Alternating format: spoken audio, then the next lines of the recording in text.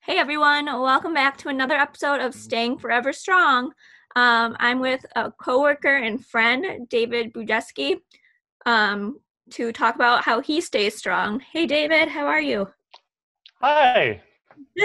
Thanks for coming on. Oh, thanks for having me. Of course, anyone. I love talking to people, as you know, since we work together. But um, Mm. but I just love to hear other people's ways of keeping positive, especially when hard times come to us. Oh yeah, yeah. I mean, that's something we all. I think everybody is just a human element of just dealing with hard times, no matter Yeah. what they are, small or big. Um, as for me, really, is there's just a little thing I keep in the back of my head, and it's just that everything gets better, and that's just based off of previous experience. Like I've made it to 33 years old now. And during times where I felt like everything was just sort of falling apart, I didn't know like what was going to happen next.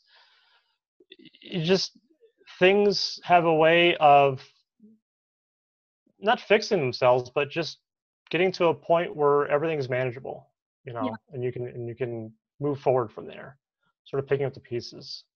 Um, and people who know me really well know that I've had a really tough couple of years. Yeah. 3 years ago, I lost a close friend of mine to complications of lupus. Right.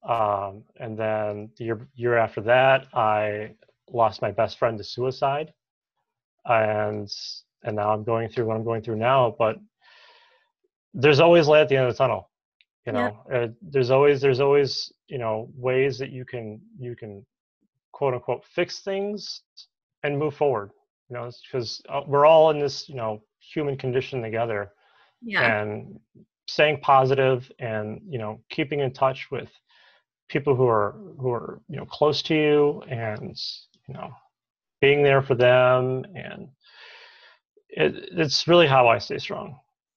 Well, thank you so much for coming on and talking with me. And I'm so sorry for everything you've gone through, but Oh, you've become stronger because of it. oh yeah, absolutely. What doesn't kill you makes you stronger, right? Yeah. Yeah. Well, this has been another episode of Staying Forever Strong, and I will see you guys next time. Bye.